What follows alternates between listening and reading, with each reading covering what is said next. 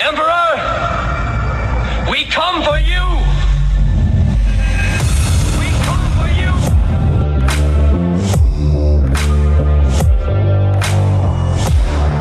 Did IQs just drop sharply while I was away? Long live the fighters!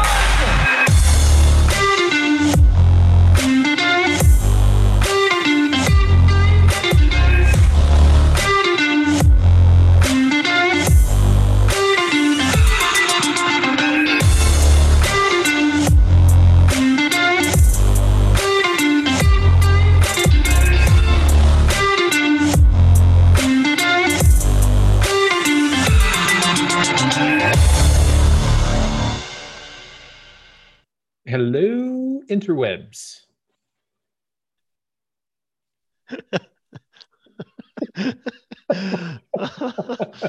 Wow. Welcome to season 5, episode 4 of the Fusion Underground. This is actually episode 52. When you just tally them, when you sum all of them together, this is the 52nd episode. And here at the Fusion Underground, what we try to do is we try to make sense of the world by having principled discussions about such topics as entertainment, current events, politics, and culture. Our mission is to educate people to become critical thinkers so they can live more empowered and happier lives. As always, I'm your host, Manuel Ramirez, and I'm joined in the virtual studio, as always, by the one, the only, the magnificent Jason Moret. How are you doing, brother? I'm good, brother. How are you? I'm hanging in there. All right. Hanging in there. So we're here for another episode. Today, we're going to talk about games. Games, gaming, that kind of stuff. Yeah. Like nerd stuff games or like board games like Monopoly and Clue and Yes to it all. Yes, so we're going to all. Talk about, okay. Not specifically, but we're going to talk really more about the idea of games and why I should say how games are actually beneficial to society. So we'll get into that. Okay. I like to think that I play games with society on a daily basis, but that's probably a little different than what you're alluding to, I'm thinking. Yeah, a little bit different. But before we get into that, we do have some stupid news. So I have a couple of things on stupid news. Okay. To talk about. Did you see the episode or not episode? Did you see the video where the White House is just completely phoning it in? Why are you laughing at me now? You called it an episode. I think that was a Freudian slip. Yeah. Because I do feel like the videos of the White House almost feel more like a sitcom than they do, like press conferences or actual news. It does feel like a comedy sitcom more than anything else. Yeah. Every time I see something out of the White House. They are just, it's quite sad. So this was actually posted up a couple of weeks ago. Okay. We haven't had a chance to talk about it, and I pulled it out and I thought we gotta at least poke fun at this because this is quite redonkulous. So I need to unhide so I can see you, the video panel. Okay. So I'm gonna play this. You got once. this? Yeah. I'm all over it. Like white on rice. Okay. Was that racist? Like a pack of dogs on a 3-legged cat. I like cats. Knock it off. The Kittler. So I'm going to play this once, and I want to see if you catch it. All right. Oh, so boy. Okay. Biden is coming out. He's walking across the lawn here at the White House, and he's walking up. He's wearing his mask and his nice suit. He looks good. But he's going to walk up and he's going to talk to the reporters or standing the gaggle there, as they call it. He's going to walk up and talk to the gaggle. Let's see if you catch it.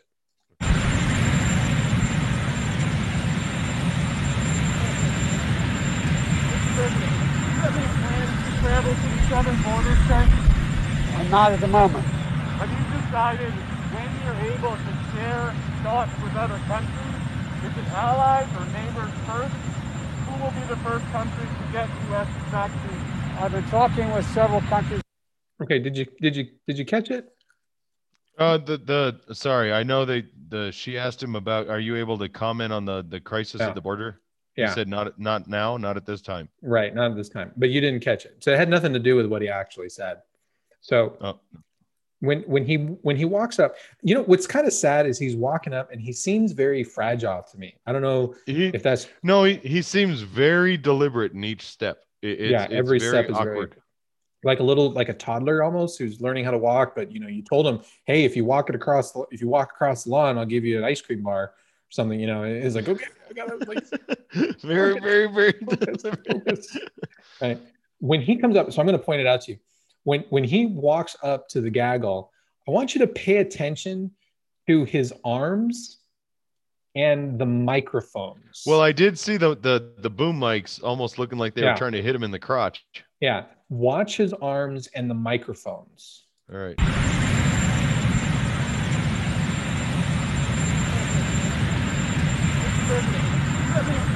Travel to the southern border, sir?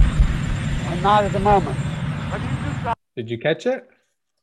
Looked like he was trying to grab it. Right here, if you can, I can't blow it up anymore, but if you watch it, they've actually been digitally added to the film, and his hand actually passes in front of the microphones. Southern border, sir? Not at the moment. It's green screened. The microphones are actually green screened onto the footage. Not at the moment. Why? Isn't that wild? That's bizarre. Not at the moment. Once you see it, you can't unsee it. Once you see it, it stands out like a sore thumb. Yeah, no kidding. It is very apparent that something was green screened. Why? I don't understand. Not at the moment. So there were a lot of theories that were floating around the internet when this came out. One of them was that Biden was in front of a green screen the entire time. I don't think that was actually what happened. I don't think that's what happened. I think what actually transpired is there just were not that many microphones present, and they wanted to add in a couple more to beef it out so that it seemed like there were a lot of reporters standing there. And whoever actually put those microphones in the video was just really, really awful. Now, you might say, well, you just pulled this from,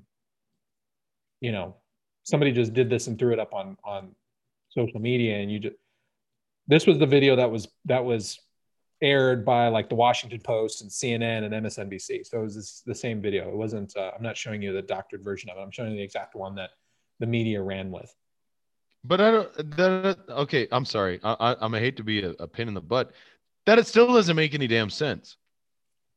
It doesn't make any damn sense because the boom, that doesn't tell me that there's a difference of 10 to 50 people in the press corps standing there asking them questions. And what the hell does that matter? Right. So, I mean, that theory of we green screened or we digitally added boom mics into the bottom of the screen, which aren't those normally at the top anyway, not usually the bottom. Maybe no, these are ones that are held by hands. That's fine. They have them like this, and they're putting out the mics to actually, so that they can capture his verbiage. I don't know why they did it. My theory is just that they wanted to add in a couple of other mics. I don't know. Something's off. The whole thing seems off. Right. Why would you green screen that? One of the other things I was thinking about watching Biden, he's appearing all the time in masks. Only a few times is he actually taking the mask off. I mean, the other day he was on the balcony. Remember when Trump appeared on the balcony of the White House back in early January, and the media said that was very much like a dictator who goes out and appears on the balcony and speaks to a crowd. Yeah, I remember that. And yet last week, Biden did that exact same thing. He appeared on the balcony of the White House, same spot. How very brave. Right? Stunning and brave. I mean, but he was wearing his mask. He had his mask on. Jill had her mask on. I'm like, why are they wearing masks? There's nobody up there with them. Well, and not only the Easter Bunny fully was vaccinated. Right. They're What fully the hell's the vaccinated. point? They're wearing Why are masks, you wearing a mask? doing their great Mussolini impression. Right. And that's what the media told me before. When Trump did it, it was like Mussolini. And they actually had like comparisons with Mussolini out there side by side with Trump. Right. But Biden goes out on the exact same balcony. Perfectly okay. That's Perfectly totally acceptable. fine. But here's the thing: when he's wearing that mask, what bothers me is, or at least concerns me, is who knows whatever the hell he's talking about, because You can't make it out. I don't know. you can't see his mouth. Mm-hmm. He could have been talking about in that video clip right now. Yeah, he was asked about what was going on at the border, but for all I know, his actual response was probably something like, "I liked the fish and chips." You know, I mean, hell, they already doctored the video by putting in boom mics that are just terrible. You can see his arm pass right through them.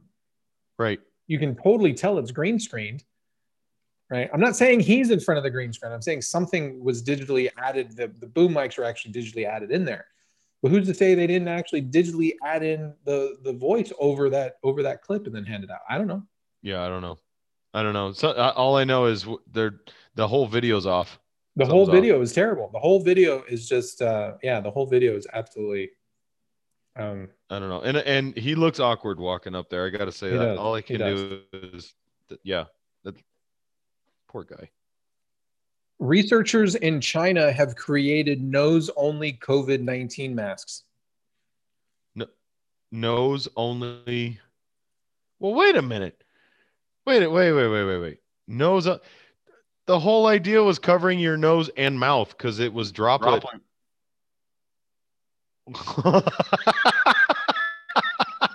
I'm sorry. You can't. I was in the middle of a thought. You can't throw that up there while I'm in the middle of talking.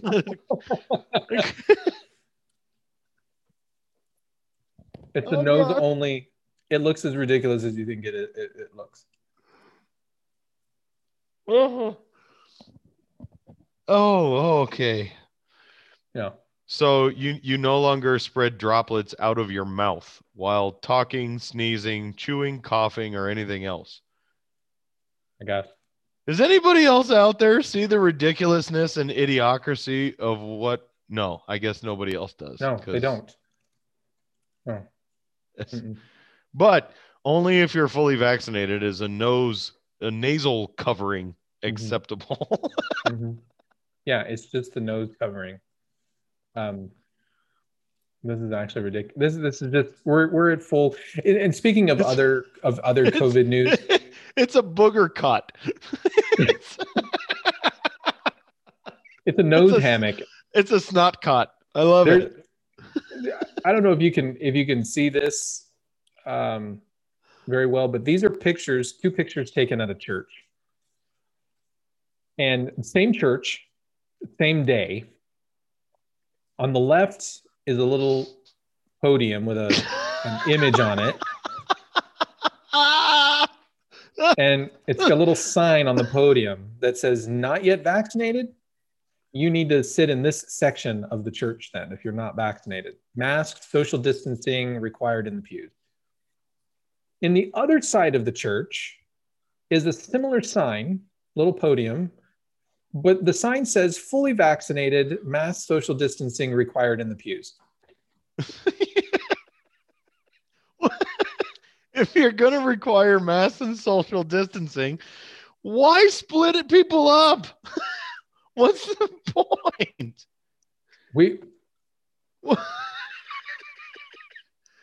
There's no difference in the seating requirements on either side. No. So you get vaccinated, you still have to wear a mask, you still have to social distance, you still have to get compartmentalized. The sign on the left with the not vaccinated, let's just shame people. That's what we're trying to do. Shame them into eventually getting the vaccine. In church. In church. No, we're going to shame people in church. But now, I don't know if you've heard, right? Because the media is losing the narrative on COVID. People are just saying, to hell with it. We're done. I'm done. We're getting vaccinated. 1/3 of the population of the United States now is vaccinated.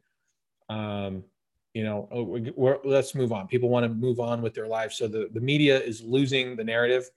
So naturally, there is a new strain. There is a new COVID strain. Yeah. It is the double mutant COVID strain. Double mutant. That's like double top secret probation.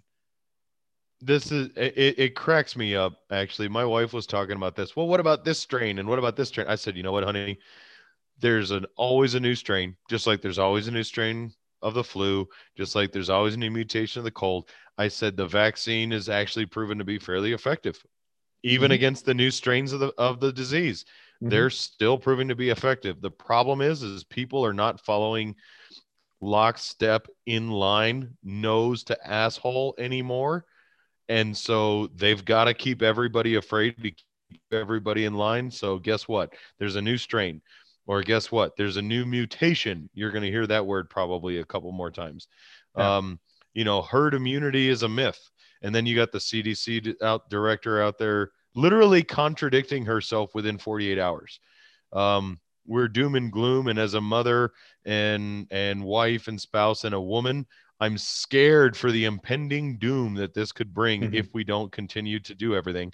And then turn around 48 hours later and say, the vaccine is proving to be, 98% effective, both for Moderna and the Pfizer vaccine. And if you're fully vaccinated, you have a little to no chance of spreading the disease. You can still contract it, but actually spreading it, little to no chance. Now, CNN. So now people are, they're getting the vaccine, right? And you get that little card that you can fill out, and it shows whether or not you got the vaccination. Many places are having you fill it out by hand. They're just telling you the information and you just fill it in yourself. Some places require that you show an ID to get the vaccine card. Other places are not requiring the ID. But anyway, CNN ran an article talking about how you should laminate your vaccine card, right? So that you keep it, because now we're talking about having vaccine passports, COVID-19 passports. So they're saying, well, you should probably laminate it, but before you do that, don't be so hasty to laminate your card. Okay, so there's a couple of things, and they actually brought on Dr. Leana Wen, who's an emergency physician and public health professor at George Washington University. They brought her on to talk about some things that you should do before you laminate your card. So what you should do is you should take a picture of the card after the first shot, and then take a picture after the second one. Okay, that's in case you lose the physical card. Okay. She also recommends you keep the picture on your phone and email yourself a copy just to be safe. But then Dr. Wen goes even further, and she said, and then you should photocopy the card. So we're going to have two photos, an email copy, a photocopy, and the original card. And then you can think about laminating the vaccine card, because having that many backups of the card is not redonkulous in and of itself. I remember, did you ever see the movie Daddy Daycare? Yeah. Yeah. The other gentleman, Phil, I think was his name. I can't remember, but they get their little certificate that they passed their inspection, and he's showing it off, and she goes, that doesn't matter to me. He's like, I'm going to get it laminated. And they argue for a minute, and he walks out, and he's all, laminated. Because all of a sudden that makes it special. It makes it special. It makes it important. I remember all the God bless them, all of our senior citizens who were actually laminating their social security card, which rendered it invalid. Because you're not allowed to, by law, laminate your social security card. But your vaccine card, by all means, I think get that done. So the social security card used to say that you were not to laminate it, but I think do not laminate. I think they took it off because so many people were laminating it. The social security card used to, at one time, state that it was never to be used for identification purposes. Yes. and they took that off as well because, well, we use it for identification purposes. So, So let me ask you this, uh-huh. since you're a historian on this subject. So Uh-huh. if the Social Security card was never to be used for identification purposes and therefore not something worthy of being laminated and kept with you, what the hell was the point of actually having a Social Security card? Just to get Social Security benefits and pay But Social Security you taxes. would have to. Well, I don't need to have to show ID to pay taxes. Trust me. I mean, we all know Yeah. that. But Just so they had an account to apply it to. But then I don't even need that card. I don't even need that. I Well, don't now need you're that just number. splitting hairs. Well, Come then on. what the heck's the point of it? So you mean to tell me I don't have to show Social Security identification or a Social Security card to get Social Security benefits? Well, not originally. I didn't make the rules, man. No, I know. Social Security is just a fun ball of facts and interesting history. Mm-hmm. We should do that sometime. Just spend a couple hours talking about Social Security. We should do that because there's all kinds of good juicy bits in Social Security. Oh, Last bit of stupid news. Okay. Remember how last summer we had activists who were tearing down statues of Civil War icons? Christopher Columbus. Hell, Abraham Lincoln was removed from Boston. Abraham Lincoln? I didn't hear that. You mean there was the liberator of the slaves? Abraham Lincoln? Right. There was a statue of Abraham Lincoln and there was a black slave kneeling before him. And so the protesters said, well, this is problematic because look, it depicts black people as slaves in servitude. And recognizing that was a depiction. I'm sorry. But not recognizing that in the artist's rendition of the statue, the slave was in actuality rising up. Okay. But they had the statue removed. They had it removed anyway. Yeah. So this is what I love about woke culture. This is what I love about leftist activism, because the left always eats its own. Not before it eats everybody else first. So. Well, yeah, true. But eventually the left does turn on itself and eats its own tail. I'll give you a guess. Can you guess who the latest icon of American history has come into the crosshairs of woke culture? Problematic woke culture. Martin Luther King. Ooh, close. President Barack Hussein Obama. Really? Yeah. Wow. President Obama. Okay. Chicago, a Chicago area immigration activist protest renaming middle school after the former president. So the Chicago area immigration activists are protesting a decision to rename an elementary school after former President Barack Obama because of the Democrats. 2 middle schools named after Jefferson and Noah Webster are being renamed in Waukegan, north of Chicago. Just another example of the revisionist history tearing apart our education system, blah, blah, blah. The board suggested naming the school, which was named for Jefferson. They suggest naming the school Barack and Michelle Obama Elementary. So this seemed, of course, like a great idea. Unfortunately, Latinx were outraged. Don't ever, ever, ever use that phrase again. What? Outraged? We're outraged? No, not that. Shut up. You know exactly what I'm talking about. Latinx? Yeah, nobody. There isn't a Hispanic that I know that actually uses that stupid freaking phrase. I hate it. Hispanics hate it so much. Everywhere hate it. It's so stupid.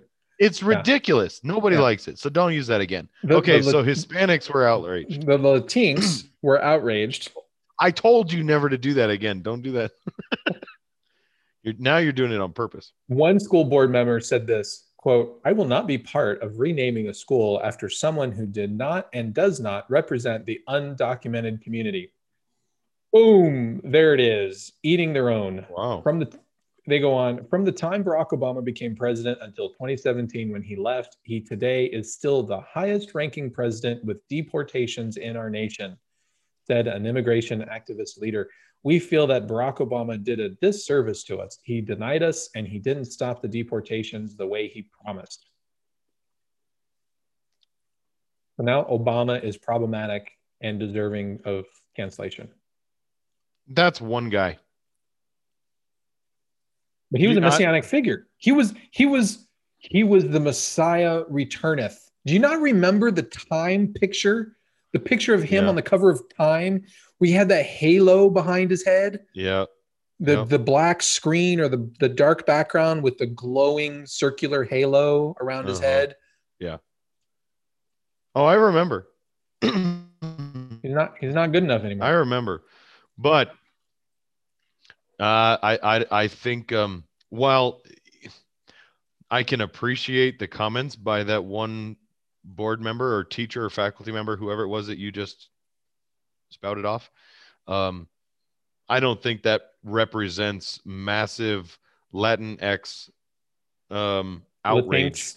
To which case would, dude? Oh, such a jerk. I don't think he's now the new enemy. Sorry, I can't make that leap yet. But the fact that somebody's canceling him is just brings a smile to my face. Oh, okay. I'm enjoying the hell out of it, but I don't think that constitute a mass cancellation and new outrage in targeting like you are implying. I have a palate cleanser here for you. I love that. You love it? So here's video footage. I think this occurred in Russia. So a gentleman by the name of Steve Inman, I guess he does voiceovers or whatever, but he did a voiceover for for a video footage of a guy who's trying to rob a store, like a little convenience store or something. Absolutely hysterical. Okay. So you got the idea, guy robbing a convenience store. I'll just let Steve do what he does best because it's pretty priceless. There he goes. And they're going to start things off with a little bit of pepper spray to the face, a little bit to the nostrils, and go right back in that door. And a little bit of safety, kind of a panic room there. And now the dude is just trying to figure out what the hell happened. He's blinded by the spray. I'm sure his nose hairs have singed by now. He is just in a weird state of mind. Now she's going to come right out the door and throw a little bit underneath and go, "How you like that?" And now throwing some big bombs, throwing some huge combinations, and now he's really dazed. Now he's attacking the damn cigarette box. What a fool. You can see another guy coming in. He's got the chair, comes blindsided, and booyah, right to the cranium. Boom! And man, just really taking care of things here tonight. This guy has messed with the wrong store. Congratulations, guys. Great job. Let's take a quick look at the replay. I mean, you can see right here, this fool had no idea what he was doing. He came in with a stupid hammer. Obviously, he's such an idiot. This clerk was very experienced, probably been through the situation, went through that panic room, sprayed a couple singes to the nose. Then the clerk comes back with a second dose of the pepper spray, and some combinations are being landed and thrown here. Great job done by the clerk, showing some great stand-up skills. And, man, the thug is just straight up dazed and confused. He's attacking the cigarettes. He's mad. He's pissed. He's like, what the hell's going on? And you know what? Just to top things up, just to put the cherry on top, you can see the other store owner or whoever this guy is comes in with a big chair, WWE style, smashes a dude on the cranium. And, man, all I can hear is Sonic the Hedgehog coins going all over this place because this guy is completely going for the knockout here tonight.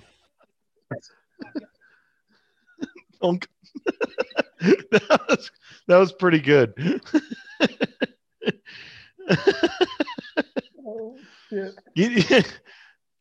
I got to be honest. I'm a little surprised. Either this is a common occurrence or this is just a really well prepared store owner that they actually have a panic room behind the counter in the convenience store. It's Russia, apparently. Wow. Russia for you. Oh man, too good. That's just. I love when people get beat down. I love when people try to go against law-abiding citizens and they just get Turn a around world and go, of hurt. not in my house. Right. They just have a world of hurt brought down upon them. Armchair to the face. Bow. Another Not armchair once, to the face. not twice. But 3-4 times. Just dunk. I thought he was just gonna like throw it at him, and like I did too. Let go. Oh yeah. no, he just like keeps like hammering that dude. Yep.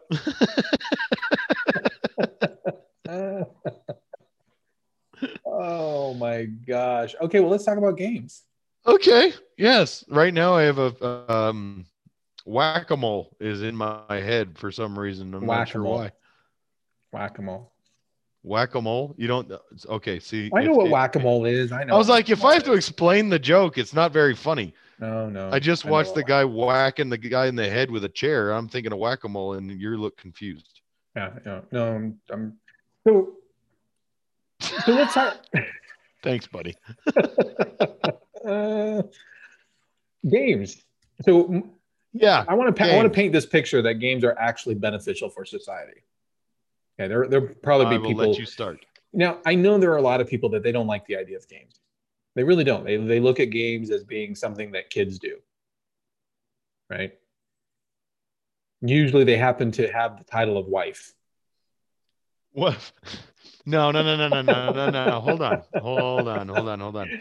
I think it is absolutely fair and imperative to point out that most of the time when you are specifically talking about your wife or female significant other, referring to games as childish behavior, they are referring, and more specifically pointing towards their husband or male significant other, who's either playing video games or playing games with their friends.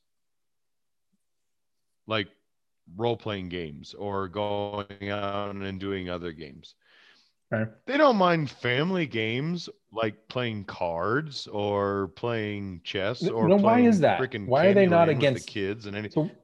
But why is that? Why is it that they don't like certain games, but they are totally accepting of other types of games? Because those games that I referred to initially, video games and games with friends and role-playing games and things like that, those are games that typically take the husband or male significant other away from the family unit. Yeah. Away from the family unit. Because let's be honest, if you're sitting there playing a video game, you're not paying attention to wife and kids, or kids if there's a and/or situation. Right. You're not paying attention to anything else but the TV. And I'm not suggesting that guys should, abandon their responsibilities and play games. I'm not referring to that at all. No, I know that. But you're specifically asking why the resentment towards those things, and I'm trying to add at least some as best I can from the female perspective of why those get classified in that way. Now, I think the women should just play games right alongside the guys. And I knew that's what you were going to say. So let me answer that before you get ahead. Women aren't going to do that. Because two women, and this is not all women, ladies out there, don't get all worked up on me yet. Give me a second. To a majority of women, I will say, I believe that they view those things as childish and genuinely uninteresting to them. But that's fascinating because the when you look at the demographics of video gaming now, for example, about half of video gamers are now women.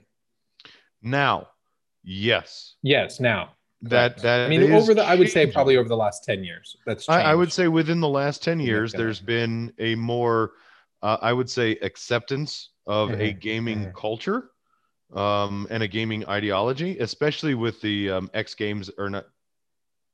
What the heck's the name of that? The whole league for video games. It's not X Games. That's like motocross and stuff like that. You know what I'm talking about, but there's actually gaming leagues out there now where you can play games professionally. That's a fairly new idea, and there's been more acceptance to that. And so I do believe that there's more openness to that, and women are actually more drawn to that now because of that as well. But I do believe that, especially when it comes to video games, that was a more male dominated area of play. Okay.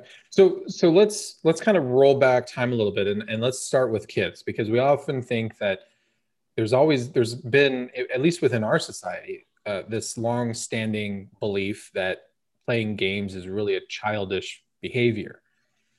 And I think part of that stereotype or that assumption is rooted in truth. We do play games with children, even little board games, right? Sure. There's a lot of different little board games, Chutes and Ladders or Snakes and Slides or whatever the hell they call it, Candyland.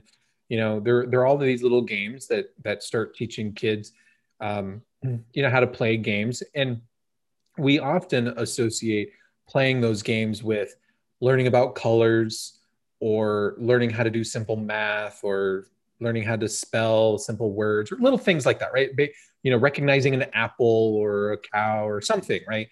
There might be because there are things like memory where you flip over all the cards and you have to match cow to cow or pig to pig, right? That's a form of a game. So there are a lot of little games like that start off with kids, and then they get progressively more and more mature or difficult. And you have games like Sorry, right? Games like Parcheesi. Mm-hmm. You end up having other types of little card games, simple card games that kids can play. Go ahead, you were going to say something. Well, I'm sorry, and I know my face does that. So, yes, you're right. Some of those games actually teach those really rudimentary fundamentals. But I can tell you, in playing games with my little girl, and even growing up in the early games, what she learned probably more out of that was, I guess there's some critical thinking skills involved, and they do develop as games get bigger. But even more social interaction. And the social rules that you lay down in that social construct of the game is probably what is that I see them learning more in playing those games. And that goes from simple things as to just wait your turn all the way up into learning how to lose and learning how to strategize to win. Those kind of things actually become, I think, more prevalent very early on. Yes, gaming, and that's where I was going. 2 and 3 years old. Oh, right. okay. I'm sorry. That's where I was going. There. So but societally speaking, we tend to think of games as being, oh, that's a good game for them to play because they're learning their colors. Oh, that's a good game to play because they're learning their shapes. But there's more than just that. Okay. There's more than that, and that is the game is. We have to understand what a game is. A game is if you and I come together, or even with a child, we come together with a child and we say, we're going to play this game. We have to teach the child the rules of the game. Mm-hmm. Okay. But then the child has to accept those rules in order to play. Mm-hmm. Nobody is forcing the child to play the game. You might as a parent, because you're trying to shut them up and keep them from asking you for an ice cream cone. But you also know when the rules are no longer accepted by the child. I can tell you that. Well, I don't want to play this game no more. I'm leaving. And right. Right. They get upset and leave. Right. But a game has certain rules that we have to abide by in order for us to gain mutual enjoyment from the game. So we understand immediately, or we start educating other people within our society that, hey, you know what? There are certain rules that we have. We have to follow these rules if we're going to get along for mutual benefit. Okay. And so we start to see, okay, well then if I want to have fun with you, then I need to play by these rules. And if I break the rules, nothing's bad is going to happen. No government official is going to show up on the doorstep and arrest you or anything like that, right? But if you play with somebody who always cheats, who's always breaking the rules, or who's always trying to bend the rules in their favor, what ends up happening is other people don't want to play with that individual. They don't want to play with you anymore. They don't want to play with you anymore. Mm-hmm. And so we reinforce through the act of playing games, we also reinforce how to behave socially, which is what you brought up. Right.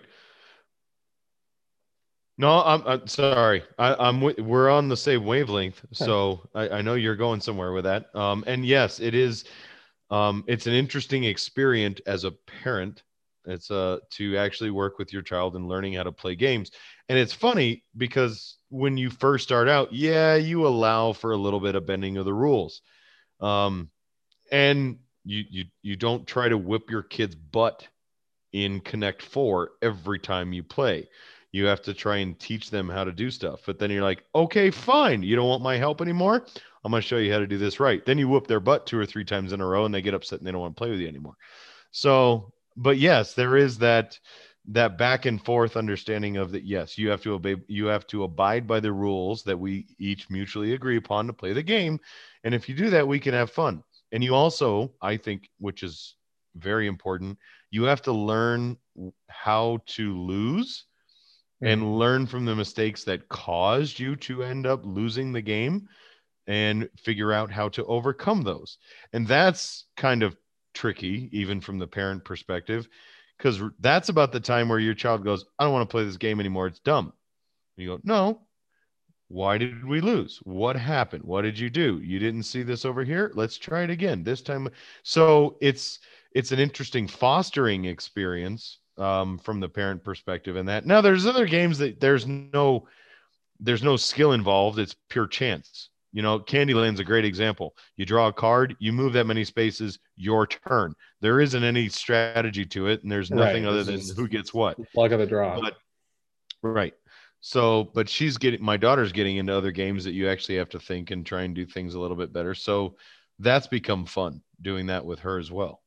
Right. So if we fast forward in the age bracket a little bit, and we're now, for lack of a better term, we're adults playing a game.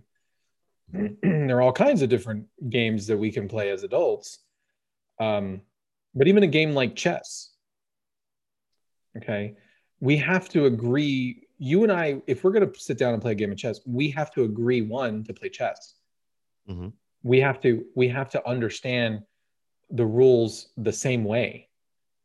So you can't be playing by a completely different set of chess versus the way I play chess. We're going to immediately come into conflict if we do that. The conflict that resides outside the normal bounds of chess. So we have to agree on the rules, and we have to agree to the back and forth, taking turns. We have to agree with what the pieces mean and what they represent, and how those pieces move around on the board. So we start recognizing, and what's actually happening to us is we're being socialized to the culture of playing chess. Right. So we're being socialized into this larger society or this larger culture of all of these other chess players worldwide. Mm-hmm. So if we go to a chess tournament, if we play chess on the weekends and then we decide to go to some big chess tournament, we may not have never met anybody who's there. And people can come from all over the world to either play or to watch the chess tournament. And lo and behold, we will actually have something in common with everybody there. And that's our love for chess and our understanding of the game. Right. And understanding of the game for, well, I guess it's broader implications too, not just, that's the thing. One of the great things about chess, since you brought it up, everyone knows what the pieces are and what their moves look like. A pawn goes one space except off the starting line, and then you get to go 2, can only take a piece diagonally. The knight goes in the L shape. The everybody knows that. So there's not any house rules when it comes to chess. So when you show up, everyone's on the exact same front, and there's no in my house the rules are this. Knights get to go twice, or I get to go twice because I'm playing white and I'm privileged. So white privilege means white gets to move twice. There's racist implications to every game if you want to try and put it there. But yes, if the rules are out there, everyone knows exactly this is the rules of the game. That means you can you're on that even playing field back and forth, and you can have not only discourse with the person you're playing with, but also learn from one another in strategy and thought process, which is really kind of neat. Yeah. And when you mentioned it just a minute ago about if you lose it at a game of chess, but you have a desire to improve, then you have to do some soul searching and figure out, well, what actually happened in that game? Why did I lose that game? What did I do incorrectly? What did my opponent do better than me? How did I miss whatever move that they were doing, et cetera, et cetera. So you're gonna start looking at and analyzing your play for the purpose of actually improving your overall gameplay. So it teaches us how to overcome very difficult challenges. Right? We might have the challenge of a better opponent sitting in front of us. So how we actually manage our emotions with respect to that, how we manage our emotions and dealing with the pieces. But also when we fail and we actually lose a game, we can analyze our play and learn from that experience. And so those are skill sets that we can use that get translated into larger society in terms of, well, things didn't go my way. Well, maybe I can think about that. What was it that I controlled that caused me to lose the game versus what were those things outside of my control that caused me to lose the game? How do I improve my own, what I can control, and how do I minimize those risks that my opponent introduced? Those are great lessons to learn just naturally in life. Absolutely. And you know, I wish I played more chess. I wish I had people that would play with me more. I was never very good at chess, but I loved playing the game. It was always intriguing to me to try and figure out, now, why did I lose that game? I thought I had that thing locked up. Nope. And it's always been something that's evaded me, is my ability to play chess better. And I just don't think I played enough of it to really get there. But having that understanding of actually an equal playing field with your opponent really does. I guess it's something that we're all trying to strive for anyways, to feel like we've got an equal opportunity to win. And that's what it is, right? It is a game is the epitome of having equal opportunity. Yes. But we also recognize, and children recognize it immediately, that there's not an equality of outcome. You are sounding like Jordan Peterson. I kind of dig it. But kids recognize that. Yeah. You know, and when you try to create games in which nobody loses, the kids create the rules on their own so that there's winners and losers. No, you can't. No. Kids are amazing for that ability to look at games. And I said the same thing about, you know, kids or youth baseball or little league or soccer or football or whatever. You tell them, well, we don't keep score. Who's we? Because the kids know exactly what the score is. They know exactly what the score is. And they know who wins and they know who loses. Yeah. And I don't care whether you tell them, no, we're all winners and here's your trophy. They're going to come off either really happy or disappointed. Right. Every time. They know. I don't understand why we, as educated and morally inferior adults, feel it incumbent upon ourselves to try and force a feeling of, I guess you could call it equality, if you want, onto kids who naturally know. We keep forcing participation trophies on everybody when they know damn good and well who the best ones were on the field. Yeah. There's nothing wrong with recognizing that. What would be healthier for us is to say, okay, you guys didn't win this time. Why? Let's look at how we can do better. Did you still have fun? Having fun and playing the game, enjoy that. You don't always have to win. You're not always going to win, son or daughter. You're not always going to win at life, but it's how you respond to your failures that makes you the person that you are going to become. That's what makes you special. Well, and the nice thing about games is we take just these disparate things, these disparate elements, pieces, a board, whatever, and we create our own little world, our own little universe in that playing on that board itself. Mm-hmm. So in that moment when we're playing that game, nothing else matters. Right. The world the rest of the world, the outside world sort of melts away. And the only thing that matters is what's happening on the board in that moment.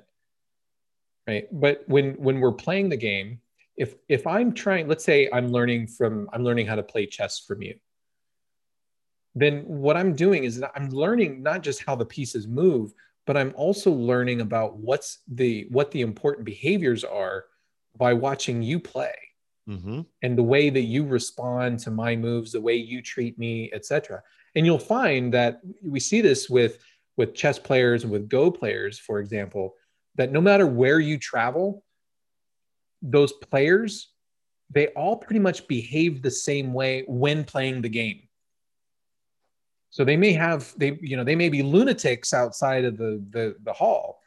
Okay. But when they come together and to play that game, their behavior, their sportsmanship, whatever you want to call it, it pretty much mirrors everybody. And you have to think about, how do people who never met each other wind up coming together to play a game at like a tournament or a convention or something like that? And they all have now they start to emulate the exact same behavior. Well, it's like what you said before. It's an acceptance, an absolute and total acceptance of the social constructs of the game and the rules thereof. It creates its own micro society, if you will, of mutual existence. Right. So, because if I want to continue playing, I need to emulate the behaviors that other good chess players or Go players emulate, that they practice. So I need to emulate the way they behave. And so the game, in essence, brings order into our lives.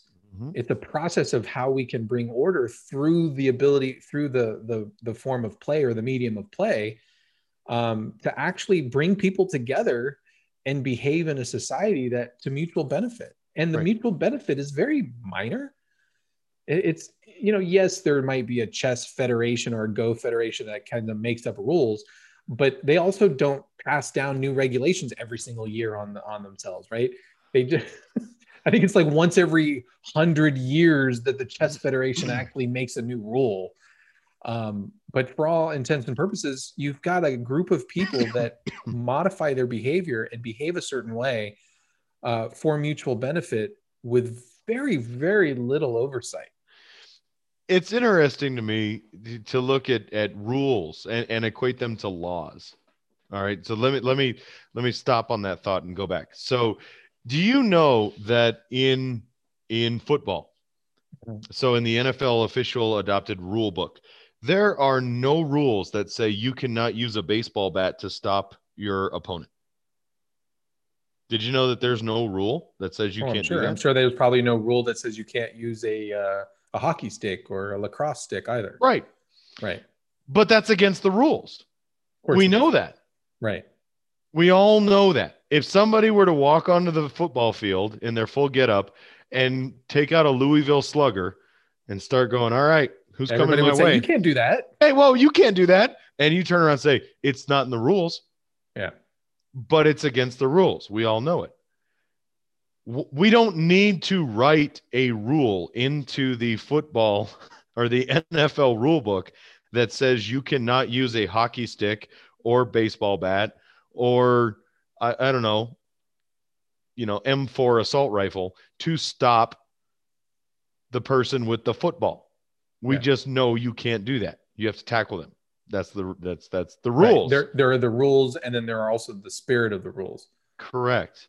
And yet when it comes to our own government and our own constitution and our own laws, we do the exact opposite. Yeah, every single time. Did you know that there's no law out there written that says you can't drop an atomic bomb on your neighbor because their dogs were barking? Well, that's going to happen tomorrow if we don't write a law that says that we have to stop that kind of behavior. And that would pass probably with bipartisan support, more than likely, because you're a racist if you think that, if you would oppose that. But yet in the social construct of games, we understand, like you were saying, the spirit of the rules, and we accept that social construct that the game has created. And we abide by that. Otherwise, we're kicked out. And usually not by the people administering the game, because it's just us. We're all playing the game together. And that doesn't matter whether it's football or sports, or I don't care, a spirited game of Monopoly at the dining room table, which probably has more house rules than any other game in existence. Yeah. Yes. Yes, probably.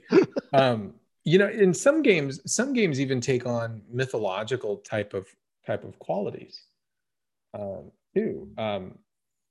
There's a lot of mythology in terms of the different types of chess pieces that exist on a board between the king and the queen and the bishop and the knights, etc. But if you look at the game of Go, for example, the game of Go, are you familiar with the game of Go? You brought up the game Go once before, and it just looked like a whole bunch of dots on a page to me. But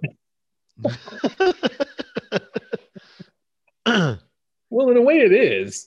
In a way, that's exactly what it is. In a sense, it's this big board, and it's got just different lines going vertically and horizontally, right? And wherever they intersect, there's a well, not all of them have a dot, but you only play pieces on the intersections. You don't play them in the squares in between the lines. You only play on the intersections.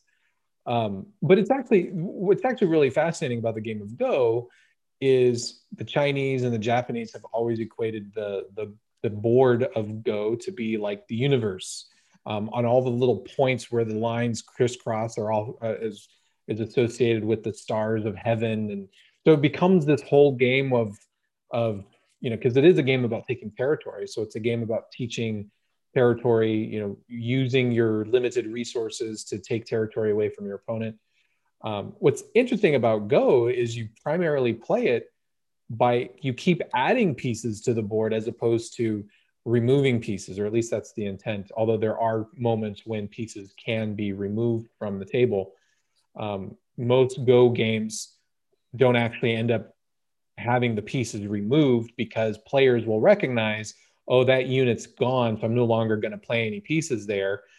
If they would continue to play in those areas, then all of their pieces would be removed. But since they kind of give up on it, the pieces remain. So the board fills up and continuously fills up with more and more pieces until nobody can play anymore. And you're looking at me like you're complete and total full shit. I'll stick to mahjong and Chinese checkers. Thank you. Go is a very difficult game. I've been studying Go now for a while. And it took me a while just to be able to wrap my head around what it was that I downloaded it electronically so I could play, so I could learn how to play the damn game. And I would make moves and then I would lose. And I didn't understand. It took me forever. What just happened? I didn't understand like how I was actually losing the game. Or I would have it look like a majority of the board I had taken over. And then the game would end and I'd lose by 77 points. I'm like, what the hell? I don't understand what I'm doing wrong. I don't understand. I wasn't able to connect. I'm like, don't I own most of the board? And then I started to realize that, it's not just about having a ton of pieces. What I was doing is a territory was already taken over by the opponent, and I was just giving them extra stones and filling it in there. So yeah, I had more stones in that area, but the area was lost. So that was a concept that took a long time for me to understand. And there was a point where I was like, screw it. I'm not going to worry about it. I don't understand it. I'm not smart enough to know about Go. And I abandoned the game like for 6 months. And then I came back to it. And I said, no, damn it. I'm going to try to understand this stupid game. And well, good on you for your persistence and fortitude, sir. I mean, I'm still not good. Don't get me wrong. I'm still terrible. But I at least have a better understanding. And what's funny is I can watch a game of Go. And if I'm watching it, I can rationalize, they should do this or they should do that. And based on the commentary, sometimes, a lot of times I'm proven right in terms of my overall strategy. But when it comes to me actually placing the stones, it all goes to hell in a handbasket. Oh, yeah. I can watch a game of football on TV and know exactly where the ball should have gone and say, oh, no, you should be making a play over here. But you put me on the field and I'm just going to end up hurt. Well, what ball? Where's that? Yeah, where'd who go? the last thing that I want to say about games is, as we get into being adults, the playing of the games takes on a new benefit. Some people will liken getting together to play games as the equivalent of like a new guys' night. Rather than going and hanging out at the bar, they might get together and play a game on a specific night, which is which is a lot better. What would you rather have? Would you rather have your husband sitting around playing a stupid game, or would you rather have your husbands go to the bar, drink a bunch of beers, and ogle women all night long? Right. And I remember hearing a lot of stories about, especially like my grandparents getting together with the neighbors or another couple or a couple couples from church or things like that, and playing cards, whether it was pinochle or bridge or some of those other games. That used to happen a lot. That need for games to bring people together for social interaction and creating, I guess, community to a point. That was not only something welcome, but it was almost of necessity. That community involvement and games being a mechanism to do that was socially acceptable and encouraged. Now, I think those games exist. The medium has changed. Let's face it, people your my age, we're not getting together with other families and playing bridge. I don't understand the game of bridge. Yeah. Poker night, guys will do, but our wives will frown on that most of the time for almost the same reasons. We might as well be at the bar, because poker night's going to consist of 5 to 8 guys who are probably drinking way too much beer. Half of them smoking cigars or other things, and everybody comes home drunk and stinky, and they've just been out drinking and hanging out with their buddies all night. And depending upon what kind of game it is, potentially losing, anywhere from $20 to $100. So yeah, I get it. But so taking it to, let's say, video games, like you're saying, or maybe you're alluding to, there's still that need for some sort of social interaction and social community. I think our communities are much more widespread with our ability to reach out to those people that aren't living, 2 or 3 doors down the road. And it's not over a game of cards. It might be over a video game, but that still exists. The challenge, I think, for especially couples and families is how to involve couples and families in that community building exercise together, so that there's not a feeling of social isolation within the household. I don't think that's necessarily a bad idea. I would say that that's one expression that can take place within a community setting, and I would encourage if couples want to play games together or with other couples, absolutely. There's something to be said for that. I think there's also something to be said for whether it be the guys getting together to play a game or the ladies getting together to play a game, because at that point, you have to understand, when we're talking about these social interactions where we're coming together, it's actually really not about the game. No different than it's not about the poker. It's not about the poker. It's about hanging out with your buddies and doing something while you're hanging out. So if you add in the couple component, well, then it's friends getting together again as couples, as a date, as a form of a date night. We're getting together, and rather than just sitting there staring at each other and having a conversation, well, now we can be doing something fun. And even if we don't agree on what to talk about, we can at least come together as couples and play the game. Right. So even if even if your wife doesn't like your friends, if we're playing a game that she enjoys, well, she doesn't have to talk to your friends about, because, just sitting in a room and talking to your friends, she doesn't want to do that. But if she likes playing the game, now she can actually be interacting, and all the conversation can be directed towards the game. And now she's hanging out and she's part of the social interactive group. So it's not about the game. As we get into adulthood, the games are no longer about being the games. It's about that social bonding and that interaction that reinforces our behavior in society. Correct. And you know, it's something my wife has actually started to really understand, I think. Well, my family play games a lot. And it's mostly, you know, card games, board games, etc. Those things where we can come around the table. We're vicious with each other when it comes to playing games. And that's what makes it so much fun. You would never believe the amount of shit talking that can happen over a game of hearts or cribbage, for crying out loud. But there's a lot. And every game we play is that way.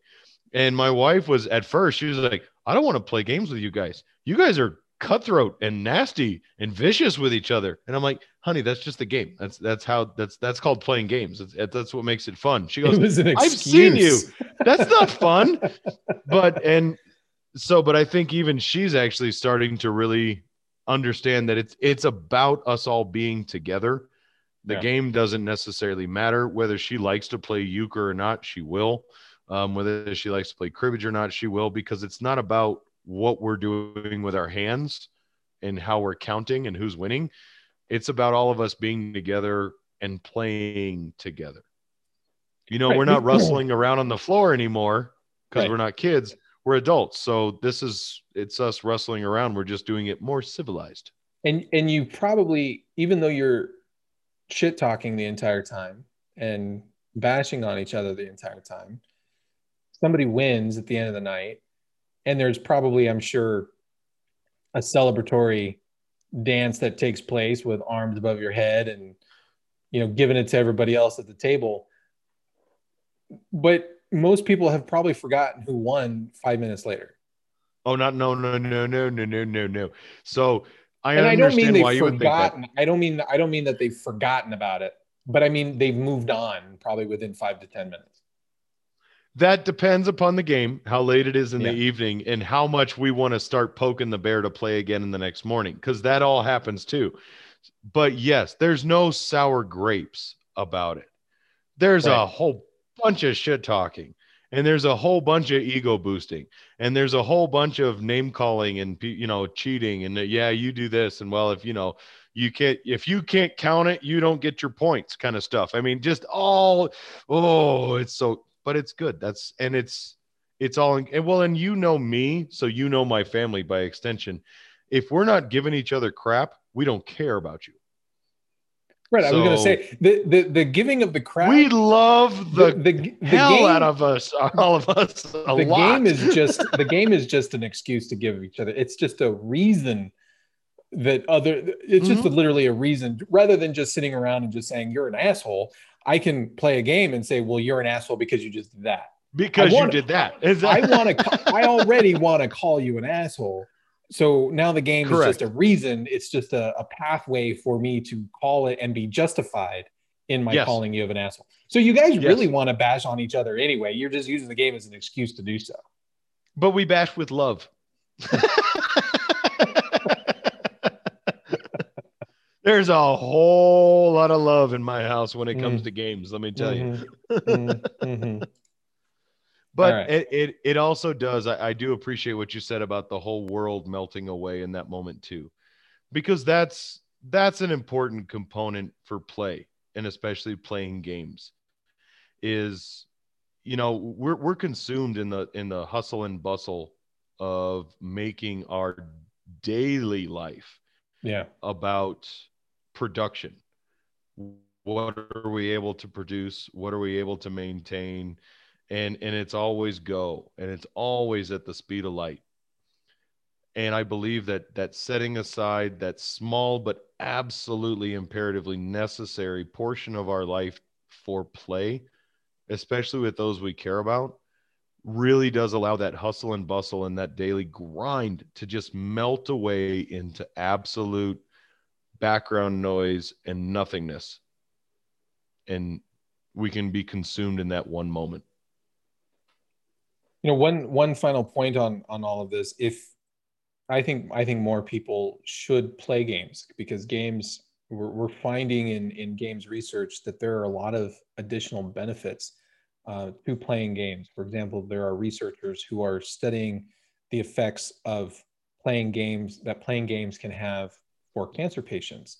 Not that playing games is going to cure cancer necessarily, But you have some cancer patients that they can't eat. They're so sick they can't really do anything. And yet, if you give them a game that they are engaged in, they don't think about being sick anymore. They're able to, all of that sort of melts away. They're able to focus on the moment of playing the game. And if it's a long enough game, all of a sudden hours have gone past. So there are researchers who are experimenting with giving, especially with like young kids, for example, giving them cancer treatments and allowing them to play video games, because it takes their mind off of what their body's actually going through. And if anybody has ever played a video game and forgotten to eat and didn't even realize you needed to eat, that's along the same lines. There's another study that was done just a few years ago. The researchers looked at executives, and executives, they have these high-powered jobs where they're making decisions all day long. But the researchers noticed that there was a very high level, not only just of stress, but also of depression amongst these individuals. And they hypothesized that, well, maybe it's because they're not actually accomplishing anything. And, there's a lot of satisfaction that people get when you do a job and you can leave at the end of the day knowing that you got work done. And for a lot of management type, they don't actually do anything. They're in meetings all the time. So what these researchers did is they had these executives actually take 5 minutes, 10-minute breaks every few hours and just play a game on their portable devices. Whether it be like a little game of Mahjong or just some little puzzle game. And they found that the majority of the management, their stress levels decreased while their sense of engagement and satisfaction in the workplace actually increased. By playing the game, they were able to show that, hey, you know what? You may not be accomplishing anything in the office, but playing this game gives you a little bit of that sense of accomplishment to carry on and continue on with your lifestyle, with your work and what you're trying to focus on. So games have that ability to play provides that ability to sort of reset ourselves and stay focused and continue to do something, even if we often feel like we're Sisyphus pushing a boulder up the hill. Well said. All right. Well, I think that brings us to the close of this particular episode. So thank you, brother. Absolutely. Anytime. 52 in the can. So again, speaking of games, that's a deck of cards of episodes.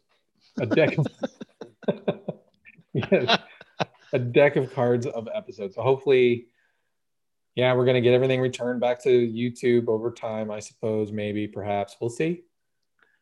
But of course, you can find everything off of our website, fusionunderground.net. For Jason Moret, I'm Manuel Ramirez. You've been listening to Fusion Underground. Have a good night. Peace for late.